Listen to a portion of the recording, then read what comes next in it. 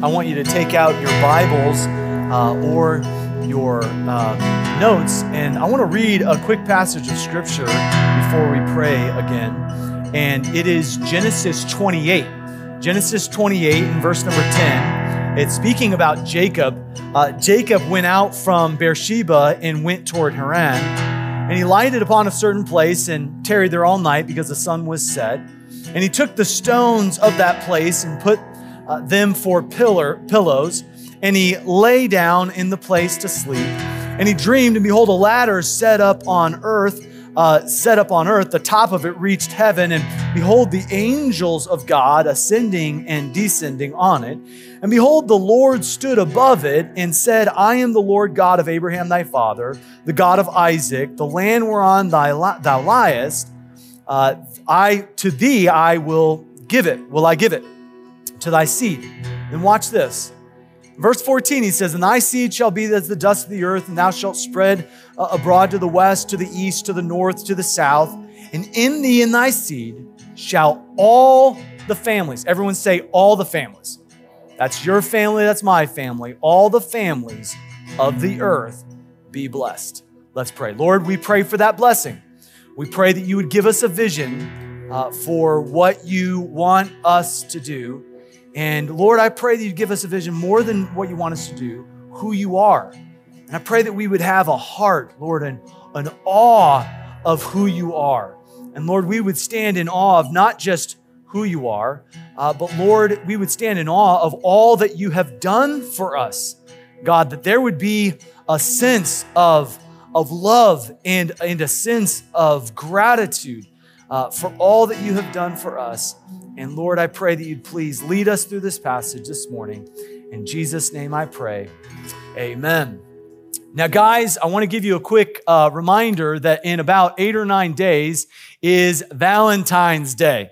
And men, you want to get a Valentine's gift for your significant other. And I will tell you this, that every person has to develop in their heart, okay, hey, what are my loved ones? What do they want?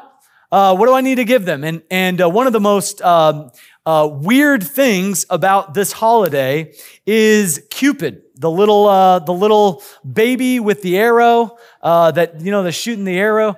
It's just kind of weird. And so I saw a shirt the other day that said, "Cupid is stupid, just buy me food." And I don't know who wrote that or whatever, but I thought, yeah, I agree with the first part of that, and the second, to be honest with you. But I looked up, hey, you always see this, and there's a little baby with a heart, and I thought, man, what's the background on that? And this is from the Greek god Eros, and it is actually the Greek word that's used in Scripture for erotic love is this Greek god Eros. It's just living life based on your feelings. And it's talking about love in the context of feeling. And there's a lot of people out there hunting for love. They're looking for love, right? And Jacob is there. He's looking for love. He's actually in this place by himself. He's on this journey for love. He's actually going from Beersheba, the place of 7 wells, the place of 7 oaths, where his father Isaac had dug these 7 wells. He's going from his birthplace, his place where he knew and was comfortable, and he's going to Haran, which was all the way up north, kind of above modern day Iraq. And he's going there because he's looking for a wife, okay? He's looking for love, but he's also being hunted. And so as Cupid is like the arrow, you're hunting for love. He's hunting for love, but he's being hunted. And Esau is a professional hunter and archer who is looking to kill his brother. Now you say, why would his brother want to kill him? Well, Esau was duped. Jacob deceived Esau into giving him his firstborn birthright, and through lots of different means, he basically stole all of his blessing.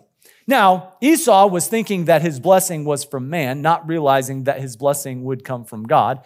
God would end up blessing Jacob, and Jacob's name would be changed Israel, and that's the land of Israel that is over in the Middle East, but is is the Holy Land. It was the place where Jesus came and lived 33 and a half years. It's the place where he died, the place where he rose again.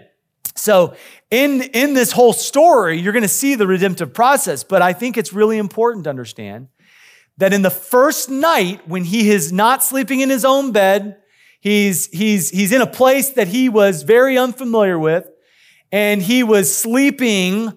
God brought a dream to him. God brought a vision to him. And what do we say when we're talking about vision? What we're not saying is that, when you go to sleep tonight and you have too much pizza and you have a dream, that takes the place of Scripture. A lot of people say, I had a dream, you need to give me your car. Okay, no, that's not how these things work. God will never lead you to dream a dream or have a vision outside of Scripture. Let me just say that. So this is God's communication to us. But Jacob was operating during a time before the Torah, before the Scriptures. And so God was communicating directly to man. Now, before you were like, yeah, if God showed up to me and he talked to me, I would do it. The answer is maybe. The reality is, Peter said that there's a more sure word in the written word than if you just heard it, because he said, no, I heard Jesus, but then years later, he's like, is that what he said, or did he say this? No, it's written, right? We don't have to guess. We don't have to wonder. And so here you have God revealing this vision. Now, the most prolific verse on vision is a verse in Proverbs 29:18, and it says, where there is no vision, the people perish. Can you say that with me? Where there is no vision, the people perish. But then it says this, he that keepeth the law, happy is he. It's remarkable to me that the word vision there is the Hebrew word kazan, and it's talking about a perspective based on God's guidelines. It's specifically talking about the fact that God is revealing himself through revealed truth and is specifically mentioning the mission or the outflow from that visualization. He's giving you a picture of what could be based on his word, based on his plan. Now, pursuing a God-given vision, it brings mission. It brings purpose, right? There are so many people without purpose, without mission. I mean, literally drive through the streets of Los Angeles or around here, and you will see people who, honestly, they have no mission. They have no purpose. There's just nothing to live for. And it's why the suicide rates are so high and the opioid crisis and everything is connected to the fact that there's no mission. There's no purpose. They don't have a reason live. Or the reason they have to live is depressing, right? And so God is giving Jacob, he's giving him a picture for what he wants in Jacob's life. And refusing to look or to search or to pursue God's guidance and God's boundaries, it creates the sorrow and it creates the anxiety that come from a lack of boundaries. Now, let me tell you, when it says where there is no vision, the people perish, the word perish means to be discouraged, to literally be so anxious that you cast off restraint. And then it says, he that keepeth the law, happy is he. So if the boundaries are kept, if you say, oh, these are God-given boundaries, I'm going to keep them, within those boundaries, there's happiness, there's fulfillment, okay? Now, let me explain it in the context of children. Children have extreme anxiety when there is the presence of anger and the lack of acceptance or the absence of boundaries. Nothing makes a young child more anxious than when a parent says, whatever Johnny wants, Johnny doesn't know what Johnny needs. So then it puts all the pressure on a young child to say, what do I need to do? Maybe I need to do that. And what can I do? What can I get away with? And so there's all this anxiety that was never meant to be there.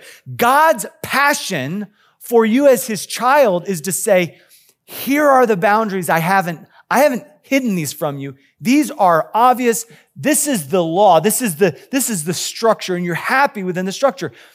When there's a vision outside of that structure, that's when everything starts to fall apart. And we're seeing that in society. And so Genesis 28 in verse 23, he starts to talk about some practical boundaries, but then he starts to talk about the spiritual vision he has for his life as well. In verse 13, it says, as the Lord said, I'm your God. I'm the God of Abraham. I'm the God of your father Isaac. And then he says this, after he says the families of the world are going to be blessed. In verse 14, we read that. He says, behold, I am with you. So that's a blessing, that God is with us. How many of you are thankful that God came down to be with us? And that's what he was saying to Jacob. I'm with you. My presence is with you. I will keep you in all the places that you go. Well, that was good news to Jacob because his brother was going to kill him. So now he has a promise from God that he's not going to die. And I will bring thee again into this land, for I will not leave thee until I have done that which I have spoken to thee. So he's saying, listen, I'm going to give you this vision. I'm going to give you this land. I'm going to give you this promise. I'm going to give you this blessing. Here's the vision I have. And it's not going to be complete until you're back here experiencing the fruition of this vision. So I showed you a picture, a design, a kind of a master plan, but God's going to develop that vision as he sees fit. God's going to do something in our midst, and that's going to take place. And we won't know exactly what God does until he starts to unfold it. And that's what he was saying to Jacob. So all of us have a choice to build our lives based on our dream, or as Disney has been saying for 40 years, to follow our heart, right? Follow your heart. And as a pastor, I'm like, no. That's a bad piece of advice. Listen, we can build our vision, our dream, our heart based on our impulses, what we want, or we can build the vision for our life around the promises of God. God was making specific promises to Jacob, and when we follow his promises, we'll never be disappointed in the outcome. Now, I will always be disappointed in the outcome when I follow my passions, my heart, my goals, my dreams. When I am in the driver's seat, I always crash the car. 100% of the time you say, no, I've been doing pretty good. Well, let's see how long that lasts, okay?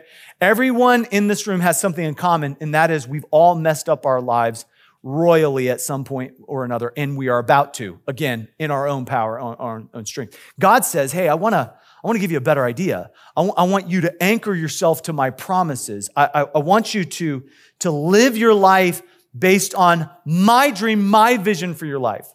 So let me illustrate it this way. There's a pastor up in Montana who was taking his family to Israel for the first time, and he brought his 8 or 9-year-old son, and his son's name was Lennox, and they were in this hotel in downtown Jerusalem, and they had a long day of seeing the sights, and they went to sleep, and unknowingly, their son, their 8-year-old son, started to dream and started to sleepwalk.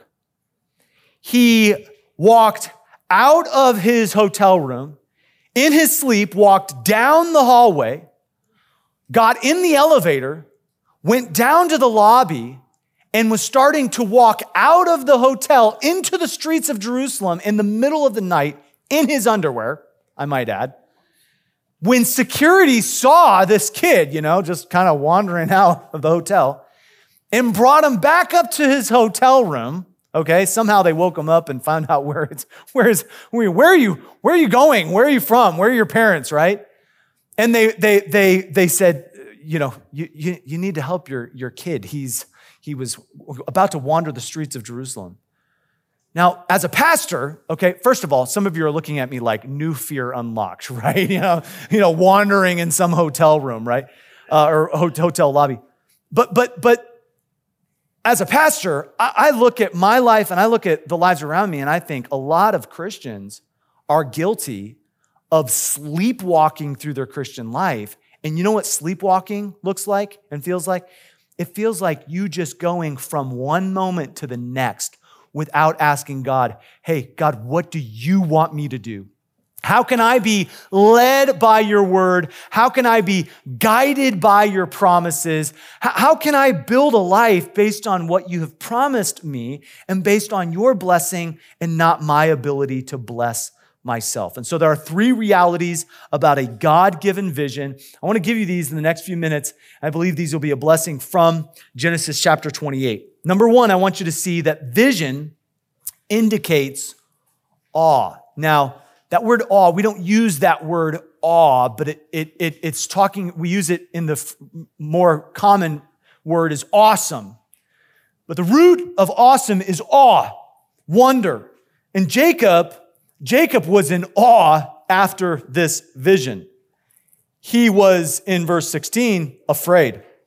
Jacob waked out of his sleep, and he was, he was afraid. He said, surely the Lord is in this place, and I know it, and I knew it not, and I was afraid. And I will tell you, oftentimes, God shows up in an area where you don't expect him to. A lot of times, you'll be in a moment where you're like, God, you weren't thinking about God at all, but God was thinking about you, and boom, there he is, and he's showing up. And this is what's happening in Jacob's life. The word afraid is yari, and it's the Hebrew word that means to be terrified or shaken up, to be afraid. But why was he afraid? Well, he was afraid because in his sleep, there was a ladder coming down, brought from heaven to earth, and angels were going up the ladder and down the ladder, and God was at the top of the ladder. Now here's what religion has done with this passage. Religion over the years has built a ladder. And religion has said that every moment of good actions and every time that you do something good, you climb that ladder a little bit. But let me tell you something. The ladder is upside down in the kingdom, meaning we can't climb our way to God. God came down to us. And God made a way where there was no way. So let me tell you, there's a story in Genesis. It's the story of the Tower of Babel. And it's where man was literally trying to build their way to God. And God demolished that. He dispersed them. That's where we get different languages, right? You cannot climb your way to God. God comes down to us, and in grace, he gives us a way up. And so that's a picture of this. But there's another picture of this that Jesus mentioned about himself in John 3:13. Look at this.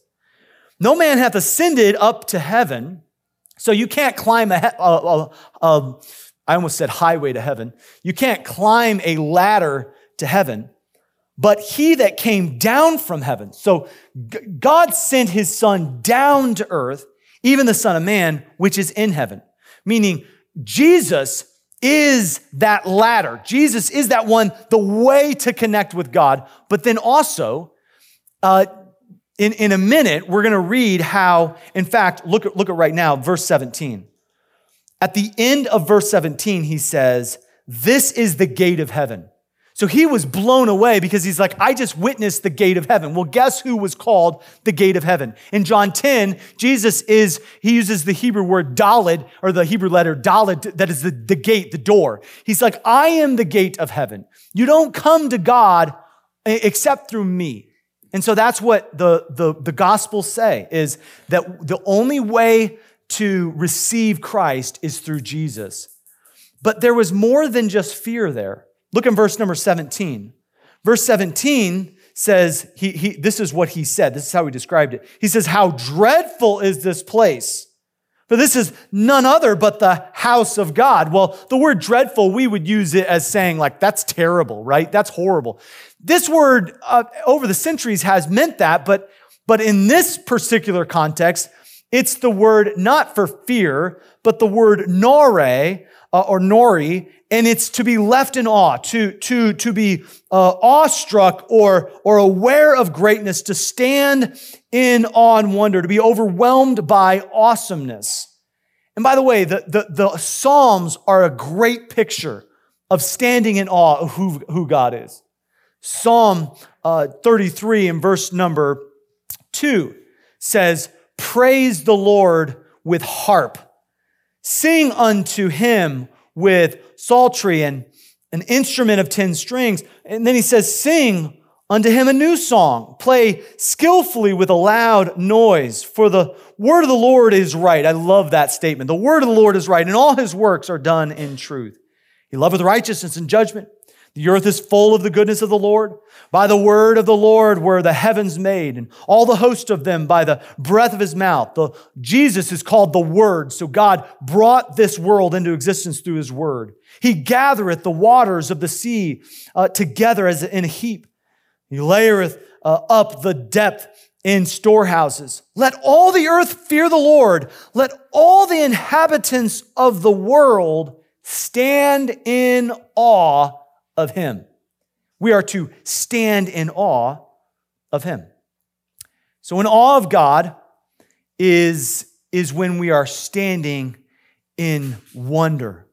In awe of who God is and what he can do is the lens through which vision is clarified. I believe that everyone in here can have a vision for your life based on who God is and based on what God has called you to do. Now, it's hard for us to kind of encapsulate or try to get in our mind's eye what it looks like or what it feels like to be in awe or have that reverence, to have that the wonder, right? But let me show you a video, and in a minute we're going to show you a video of a little girl who has lived her first couple years of life in almost complete blurriness until this happened. Yeah. Lani, put them on. Look at mommy. Look at mommy. Ooh, look at that. Eyes look so cute. Hello, Bubbles. Can you see? Wow. Lani, look at me. She's just amazed. She can't believe it. She can't keep her mouth closed. I mean, it's like jaw-dropping amazement. That's the type of awe that puts everything in perspective. If our awe of God diminishes, our awe of our problems and our awe of culture and our perspective changes, it will completely be changed. Our vision will be completely changed if our view of God changes. So don't wait to seek God's vision for your life, but begin with who he is. This is who God is. It's not going to change. And step into who God has made you to be. Like, this is what God has called me to be. This is how listen, God wants you to be close to him. God wants you to walk in newness of life. What does that mean? That means serving and sacrificing and living a life that's pleasing to him. God doesn't hide what he wants you to do. God doesn't hide how he wants your marriage to be. God doesn't hide how he wants you to serve and what he wants your life to look like and act like. Listen, God is giving you a vision, but many people are afraid of the next step because vision, it not only indicates awe, but it initiates building. Many people would rather be comfortable. And so number two, it initiates building. There's a little bit of a discomfort that comes when you realize what God has called you to do. And so in chapter 28 and verse 18, Jacob rose up early in the morning and took the stone that he had put for his pillows, and he set it up for a pillar and poured oil upon it, on the top of it. And he called the name of that place Bethel, but the name of the city was called Luz at first. Now, this is a beautiful picture, and names are used as pictures in the Bible, all throughout the Bible. But the word Luz, or the name Luz, it's an almond grove, but it means a rocky place, a place of separation. It was the picture of what would happen with the almonds. It was a place where they would have to be separated from the tree, and then you can't just pick an almond, a raw almond. It has to be separated in order to be able to use. There was a pulling apart. There was a separation. And then he called it Bethel. And the name Bethel means God's house, a place for worship, a house or a dwelling place of God, a space for closeness. So there's a togetherness. There's a coming together for Bethel, there's a separation through Luz. And I believe that this is exactly the rub with our day and age today. People feel like they can grow separate from God's house. In reality, God's house is meant for you to grow faster and stronger together. Go faster and stronger. Yeah, I can't grow the way God wants me to grow without you. This isn't my idea. This God's house, this Bethel, is God's idea. He doesn't have a plan B for doing his work, for furthering his kingdom, for growing us. He doesn't have a plan B. He has a plan A, and it's the church. And it is this place that is God's house. Now, I know some of you are thinking, well, we are the temple, inside. And that's true too. But I'm telling you that God has a plan for each person in this room. And it's not going to be outside of his house. It's going to be included inside his house. Now, there are a lot of people, especially during the pandemic, that said, I don't have to go to church to be a Christian, just as much as I don't, just because I'm in my garage doesn't make me a car. And I always say this, that you don't have to go to church to be a Christian. Going to church doesn't make you a Christian, but I will tell you that your Christian life will diminish. It will be a problem if you are separated from God's house. Just as much as you can say, hey, I'm still married to my wife, even though I live in another state, your marriage isn't going to last, bro. And so God wants us to know that we grow in relationship, we build relationship within his house. We grow in every way within the context of his house. So let me just encourage you with this, that God is doing something in Jacob's heart. And the first thing he wants to do is have close fellowship with God. That's the first thing. He realized, wow, God was in this place. I need to have close fellowship with him. Now, here's why I realize that this is a big moment in Jacob's life. And that is, we have no record of Jacob ever praying. We have a ton of record of God speaking to Abraham, and Abraham speaking to God, and Isaac speaking to God. This is the first time we have any record, and we believe he was about 30 to 40 years old. Jacob has not prayed. We don't know what his faith was like, but he has not prayed up until this moment. I want to tell you something, that a God-given vision, when God gives you a vision, it's going to lead to obedience. It's always going to include obedience. It's always going to include you saying, hey, I want to build my life the way God wants me to. And it will also always include the temptation to delay. But can I remind you that to delay is to disobey? We always say that in our home. Let's say it together as a church family. To delay is to disobey. And a lot of people, Mom, I was going to do it. And 3 days later, I'm still going to do it. Well, how long do we have to wait? The reality is the only type of obedience is immediate obedience, because in the delay is our implicit disobedience. And so God is going to come back to Jacob, and he's going to tell him about 20 years later, in Genesis 31:13, he is going to say, I am the God of Bethel, where thou anointest the pillar and where thou vowest a vow unto me. And we'll talk about what that vow is. And then he says this, now arise. Let's say that together. Now arise. Don't wait, Jacob. You've waited too long. Don't wait to obey me. I want you to obey me now.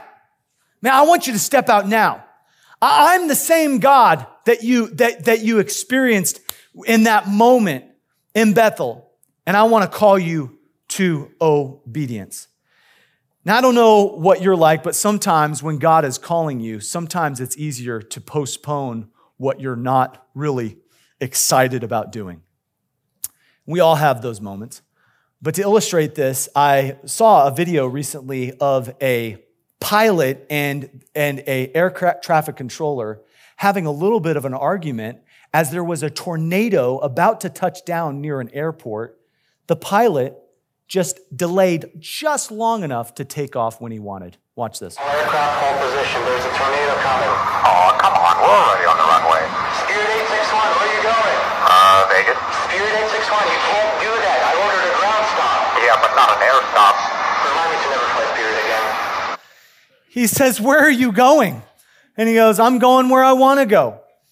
And he says, well, I ordered a ground stop. And he's like, well, let me wait. Well, I'm already in the air. I'm not stopping. And then the air traffic controller very politely said, remind me never to fly Spirit Airlines, okay? So if you work for Spirit Airlines, I'm sorry, but that's a little bit of a dig, okay? We all tend to postpone. We want to delay. We want to think that, okay, if I delay what God is from his control tower asking me to do, it'll make it easier, and it never does. That's why David said in Psalm 119:32, I will run in the way of thy commandments. When thou shalt enlarge my heart, he says, God is going to put a vision, something inside me. He's going to develop my desires, and he is going to work in me to will and to do his good pleasure. God will increase your heart, not just the thing that pumps the blood through, but your mind, will, and emotions. God will expand that to do what you are obeying him in doing. When I run the way of his commandments, then he enlarges my heart. And so we see that the awe of God is what it initiates, it's what shows the vision, it clarifies vision. Then we see it initiates building. There's something that grows, there's something that goes, there's something that is being obedient because of the vision. Then I want you to see finally, and we're finished, vision inspires sacrifice. Vision inspires sacrifice. So this is the vow that Jacob vowed to God in verse 20.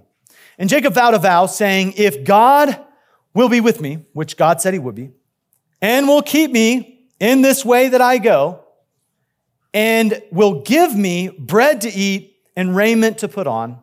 So if he'll meet my needs, okay, so that I come again to my father's house in peace, then shall the Lord be my God. Everyone say, my God. I will tell you that when you make your God personal, he's not just your parents' God. It's not just the faith of your ancestors. It's not just a church or a moment. No, it's your faith. It's your relationship with God. That's a turning point. And it was for Jacob as well. And in that moment, he says, this stone, which I have set for a pillar, shall be God's house. This will be a meeting place. This will be a place that I'll always come back to. It'll be a special place. And then he says this, and this is where the sacrifice comes in. And he says, and of all that thou shalt give me. So Jacob had nothing at this point, other than what he was carrying. He didn't have wealth. He didn't have possessions. He didn't have houses. He had nothing. So he says, God, whatever you give me, that's 100% more of what I have. So whatever you give me, I'm going to sacrifice. I will surely give the 10th unto thee. Now, maybe you've never heard this or maybe never seen it in the Bible, but over 150 times, the Bible talks about the fact that God is the giver of everything. Do you believe that? That God is the provider of everything. And that God asks for us to trust him with 10% of everything he provides. Regardless of what you heard or what you haven't heard or what you believe, I believe the Bible teaches the 10th. It's the Hebrew word ashar or asar. It's the root of mashar or masar, and it means tithe or a tenth, to give a tenth, to give God a minimum portion. So God gives 100% for us to steward and asks us to trust him in faith with 10%. And Jesus talked about this moment of trust. He talked about the pull of our things, our portion versus trusting him. When he said, all these things, all the possessions, all the things that he gives to us, the Gentile seeks those things. The person who doesn't know God, they live their life for things, for possessions, for things that they can gain. But he says this, but seek you.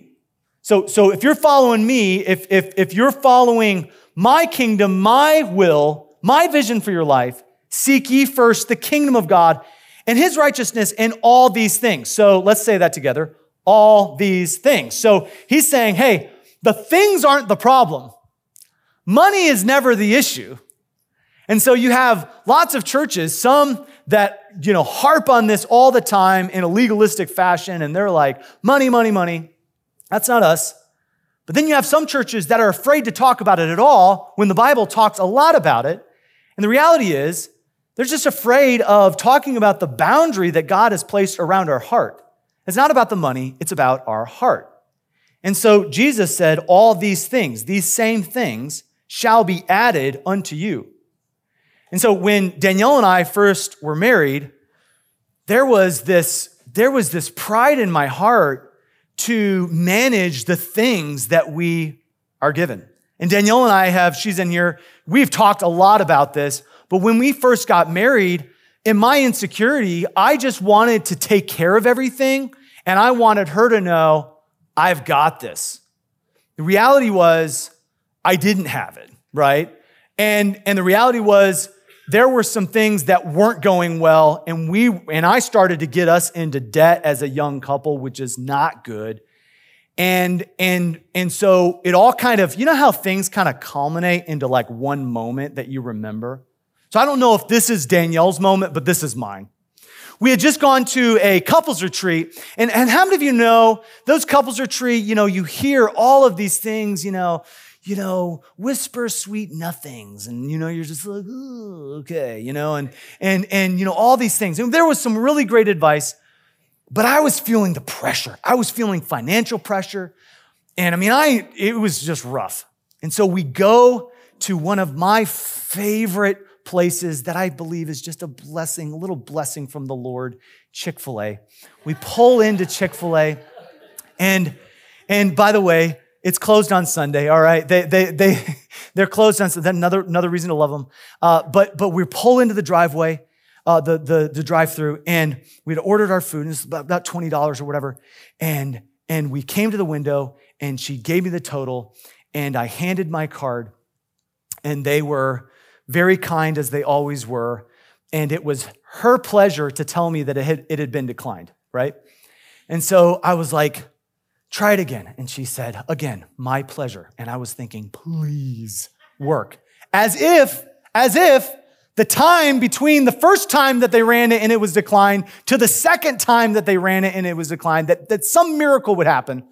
You guys know it didn't happen, okay? So she handed it back, and in this moment, and again, we had already been talking about, and she's like, hey, just include me. Let's talk about it. I can help. And I was like, it's all good. Stop asking questions. I want to just handle this. And I did not want to be vulnerable and admit, hey, listen, I need to communicate. And in that moment, I made two decisions. I needed to change two things. Because when I got my card back, I had to pay. It wasn't like I could just drive off. So I pulled out a credit card that we had decided we were not going to use. And I used that credit card. And I don't know, if I could just speak to the husbands for a second. Do you ever feel the disappointment? It's just a wave. And I'm like, oh, I know. And she didn't need to say anything. But it was like a wave of, wow, I have really messed this thing up. But I made two decisions because I didn't want to stay in that. How many of you know, I wanted that to be the last moment, okay? And in this moment, this was a trajectory that for me changed everything. And here was the first moment, all right?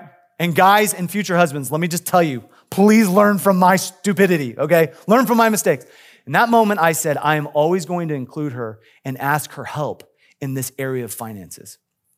Boy, was that a good decision, okay? Because she had a lot of help to give. And the moment she got involved, our finances got a lot better, okay?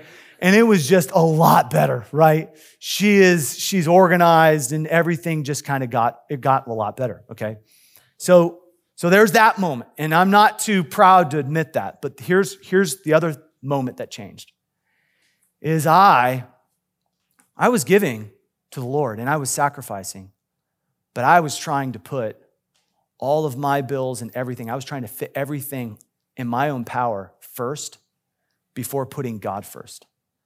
And in that moment, I just said, we're always going to put God first. And I started to say, hey, we're giving, but we were giving when we could. We're going to give 10%. And we're in debt. We have to get out, but we're going to let God help us get to where we need to go. We're not going to try to do it without God and without his blessing. We're going to do it with him. Now, where does that come from? Where does that stem from? It stems from a vision of the kingdom that is not you first, but is him first. And so our vision for God's kingdom, it becomes deflated if our view of possessions is inflated.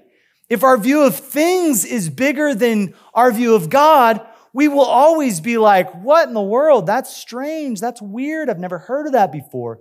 When we come to Scripture, we realize that when we seek God over things, God provides all of our needs. Now, this is not just pie in the sky, pastor talk. When Epaphroditus from the church at Philippi gave things, Philippians 4:18, Epaphroditus brought the things, okay? Then, and it was a sacrifice, by the way, verse 18. It was a sacrifice, but it was pleasing to God. They sacrificed things that the kingdom needed, that God wanted to use through the Apostle Paul. And what happened? God supplied all of their need according to his riches, not your riches. So here's what happens.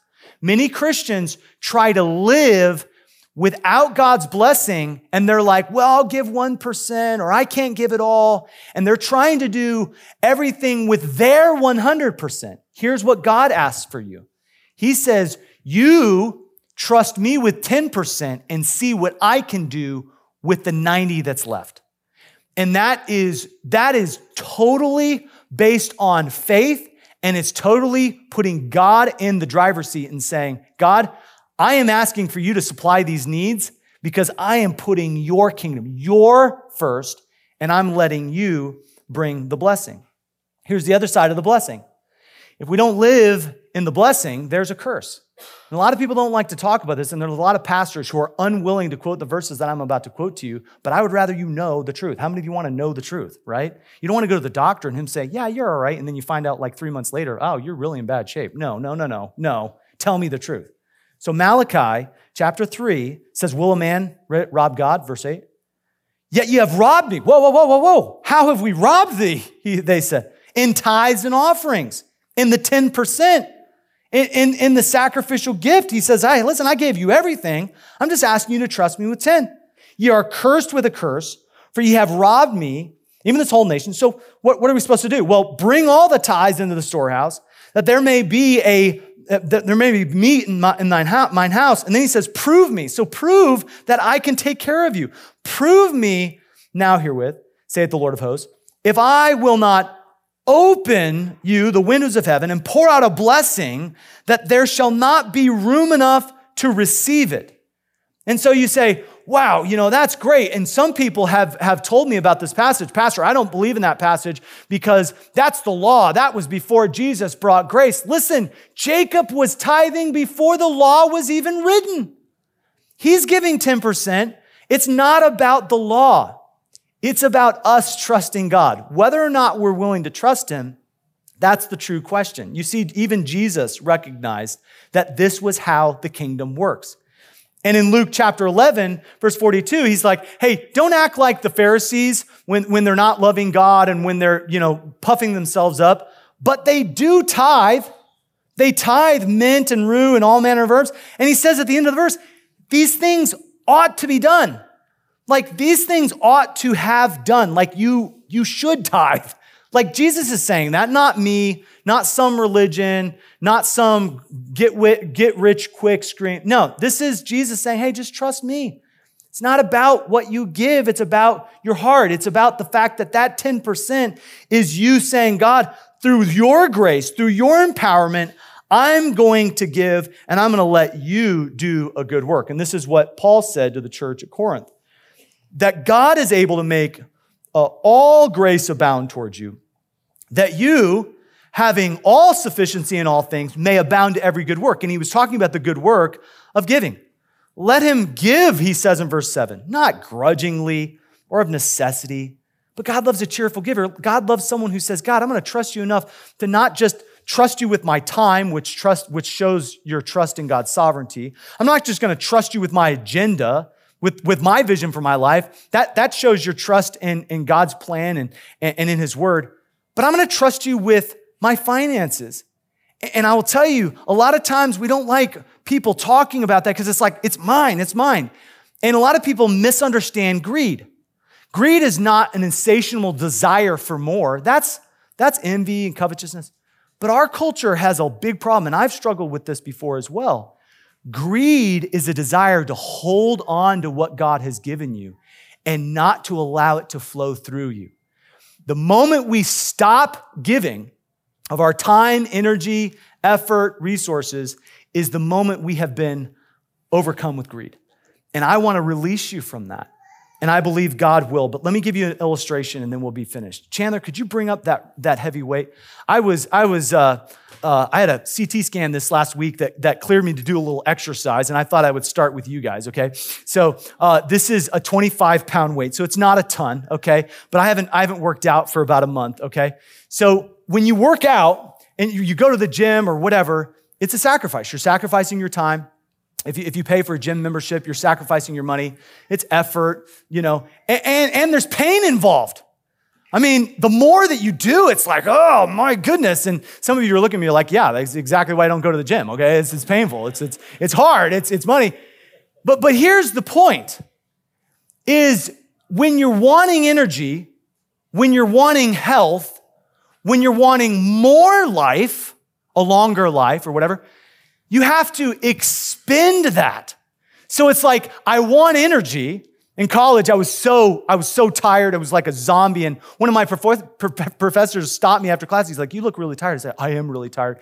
And he said, how much are you exercising? I said, I don't have time to exercise. And he looked at me and he said, you don't have time not to exercise. You're in a very hard season of your life. You have to exercise in order to have the sleep and the energy to be able to do all the things you're trying to do. And I think a lot of people say, God, I can't give because I don't have the money to give. And God's like, you will never have the money if you don't start giving. You will never see the blessing. You will never be able to do what I want you to do unless you're willing to sacrifice. And so here's the crazy thing, is a lot of Christians say, I could never give. When I look at my budget and I look at all the money, I just couldn't. Wait till you get the bill in heaven for not giving. Wait till you see how much you forfeited and not. It's the same thing with exercise. The benefit comes after you expend, after the sacrifice is made. And so in life, oftentimes we are resistant to sacrifice, but I believe we should ask God to show us an area where we can sacrifice and where it can lead to greater vision and motivation for his will and his work. And here's the thing I know, church family, is that vision begins with an awe of God, and it motivates us to sacrifice and to build our lives around his purpose and his plan. I don't have anything super brilliant to say to you in my own words, but let me say what Jesus said. It is so far greater and more blessed to give than it is to receive. And as a church family, we want to live lives that has God's vision of who he is and allows us to build the life that he's called us to live and build the life that he wants us to build. But that will only be done through sacrifice. Don't ever buy a prosperity gospel that says that everything is good all the time and that you will always receive blessing. There is obedience. On every side of faith, there's obedience, and there's a blessing on every on the other side of that obedience and faith. And so us as Christians, we are to walk in the vision that God has given for us.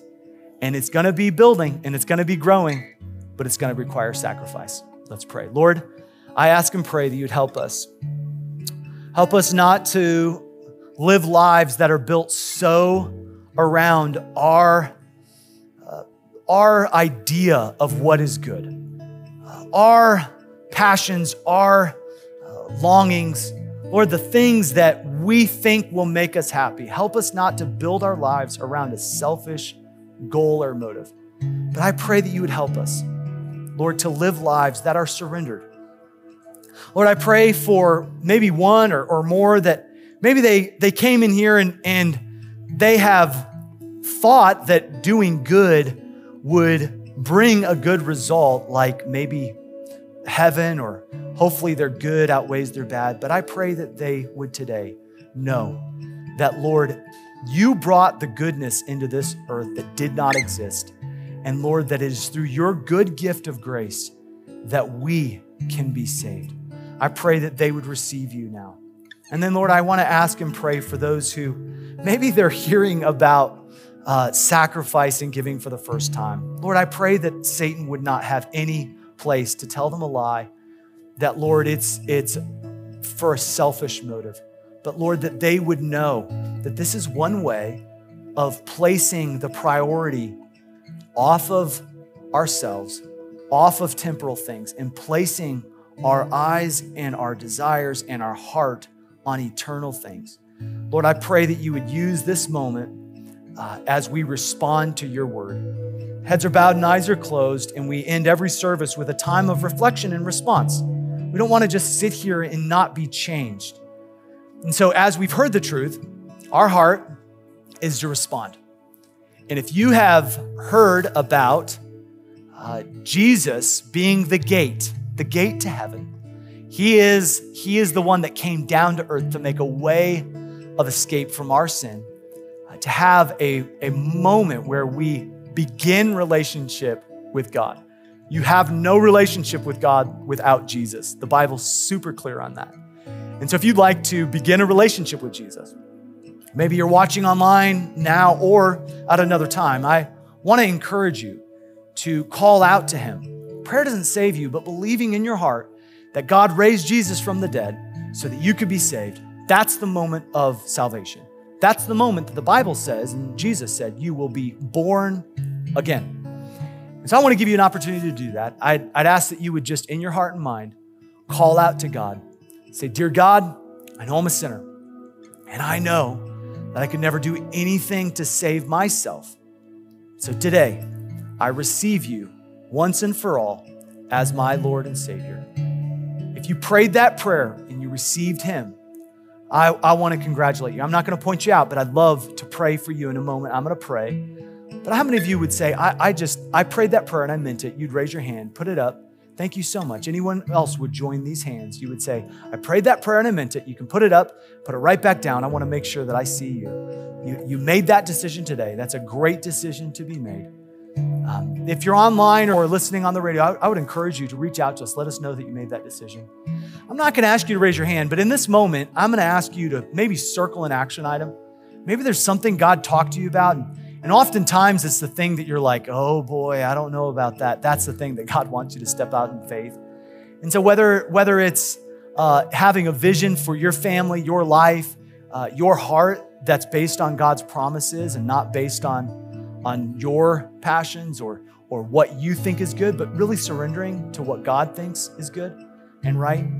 Maybe you are having a moment where God was leading you to sacrifice, to begin giving, to begin tithing, and that's something that you're surrendering to God. Hey, God, I'm going to need you to show up in a big way, and you're going to prove him, as Malachi says, you're going to prove him that he will supply all your need with his riches. And so in this moment, I'm going to ask you to pray.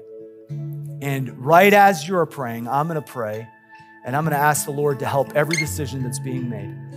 But don't leave without making a decision. I would encourage you right now to pray and commit something to him. Let's pray together as you're praying.